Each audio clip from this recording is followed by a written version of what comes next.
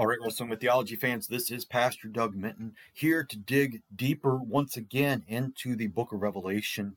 This week we are taking a short time to go through the last couple of verses of chapter 10, looking at verses 8 through 11.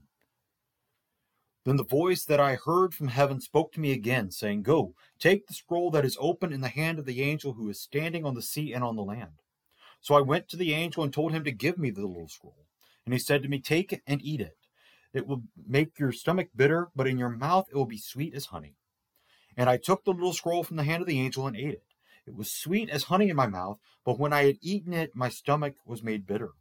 And I was told, "You must again prophesy about many peoples and nations and languages and kings." All right, so far our text for this week.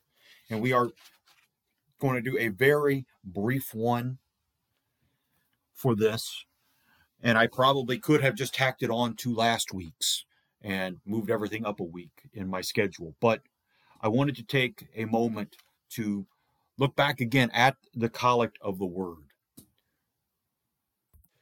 Blessed Lord, you have caused your holy scriptures to be written for our learning.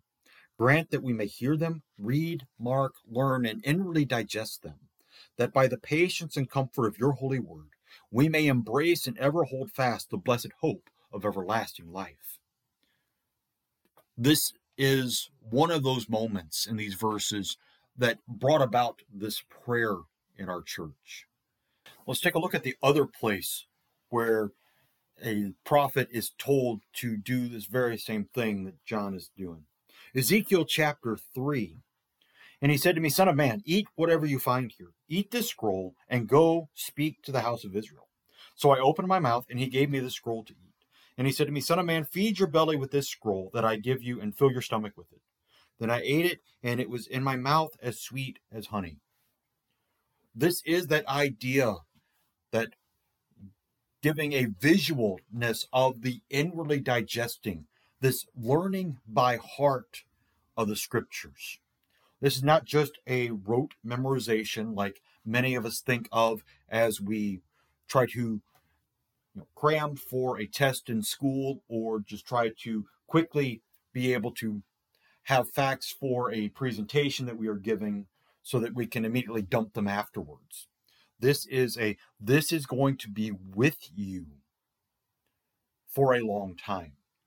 This is why many churches use the same liturgy again and again and again.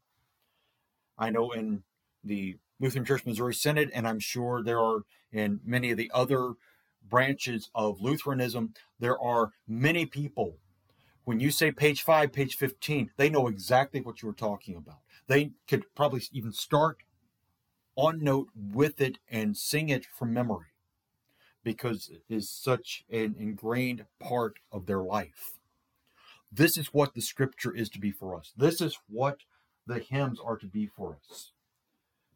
Lisa Clark, the wife of a classmate of mine from seminary, wrote a trilogy of young adult novels published by Concordia Publishing House called The Messengers. And in this, she goes to a near distant future where there is a country that has banned all of Christianity, has burned every copy of the Bible, most of the commentaries, and anything else written about Jesus. And yet there is the small underground church. And the messengers come from this idea of these people bringing around messages on scraps of paper and bringing them to the elders of the church to verify whether or not it is a scripture verse or not. And so once they are identified as scripture verses, then they can be brought out to the people. But how do they know? It's because they have had the word of God ingrained in them. They have inwardly digested what was there, knowing what could happen, knowing what they saw happening in their lives. They took upon this idea of John and Ezekiel eating the scroll, and it is very sweet as it tastes, because hearing the word of God is a wonderful thing, because we hear it knowing that it is all about Jesus. And Jesus is all about grace and mercy to sinners. But then we go through this life understanding that it is very bitter as well, because there are so many people today even that do not want to hear the word of God, do not want to hear the name of Jesus, do not even really want much to do with religion of anything at all, but want to only know what they want to know. They want to only believe what it is that is absolutely necessary for them to get from today to tomorrow. And that's it. That's the bitterness of living as a Christian with the word of God in you. It's like Jeremiah saying, I would no longer say anything in his name. I would no longer mention him. But there is as there were a fire shut up in my bones, and I cannot contain it. That's the bitterness that is in the stomach of eating this scroll. That is the bitterness of life as a Christian in this world, that there is suffering, and that we are the targets of that suffering at times. And as the scripture reminds us, and as Revelation continues to tell us, it only gets worse with time. Cesarius of Arles wrote about this: it will be sweet in your mouth, but bitter in your stomach. By the mouth, we are to understand the good and spiritual Christians, while by the stomach, we understand the carnal and dissolute. And so it is that when the word of God is preached, it is sweet to the spiritual, but to the carnal, whose God is the belly, as the apostle says in Philippians 3:19, it is bitter and harsh.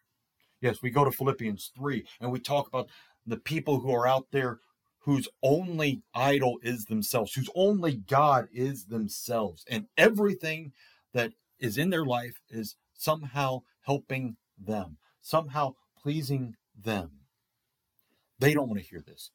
This message that is sweet to us is very bitter to them. And so we end this chapter looking at verse 11, where John is told, you must again prophesy about many peoples and nations and languages and kings. And so what does this mean? Well, many of the ancient commentaries believe that this statement is a promise that John would not die on the island of Patmos, that he would be released, and then he would be called to proclaim God's word to other nations after Emperor Domitian's death. And this is a very plausible idea as to what this is.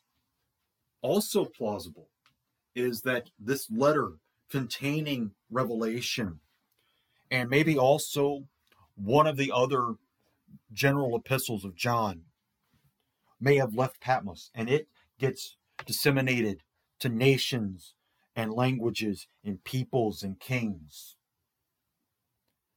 Either promise is very plausible, very good, because whether John left the island of Patmos after Domitian's death or he did not, Revelation has still gone throughout the world. There are very few Christians anywhere in the world who do not know at least something about Revelation. So John is still speaking. Now, granted, one of the reasons I decided to do Revelation on Digging Deeper is to go into, there are a lot of things that are said wrong about Revelation. And so I want to be able to set them right, but also to point out some of these things and how we combat them with the scriptures, reminding us that yes, scripture interprets scripture, but we use the clearer, plainer passages to explain the obscure, not the other way around, as is done in most dispensational theology, is that they use Revelation to then talk about how you're supposed to know the rest of the Bible. You know, as I said very early on, and as I have tried to keep track of throughout this journey, to understand Revelation, you need to have eaten the scroll of the rest of the Bible. You need to understand exactly where everything else is coming from. Because we have, and by, I believe, chapter 15 or chapter 16, I have it all mapped out. We have every single Bible book in the rest of the Bible talked about, alluded to, or quoted in the book of Revelation, explaining the symbols, explaining the background, but bringing about our knowledge and our understanding of Revelation coming from the rest of the scriptures. But we can only do that because we have inwardly digested the word.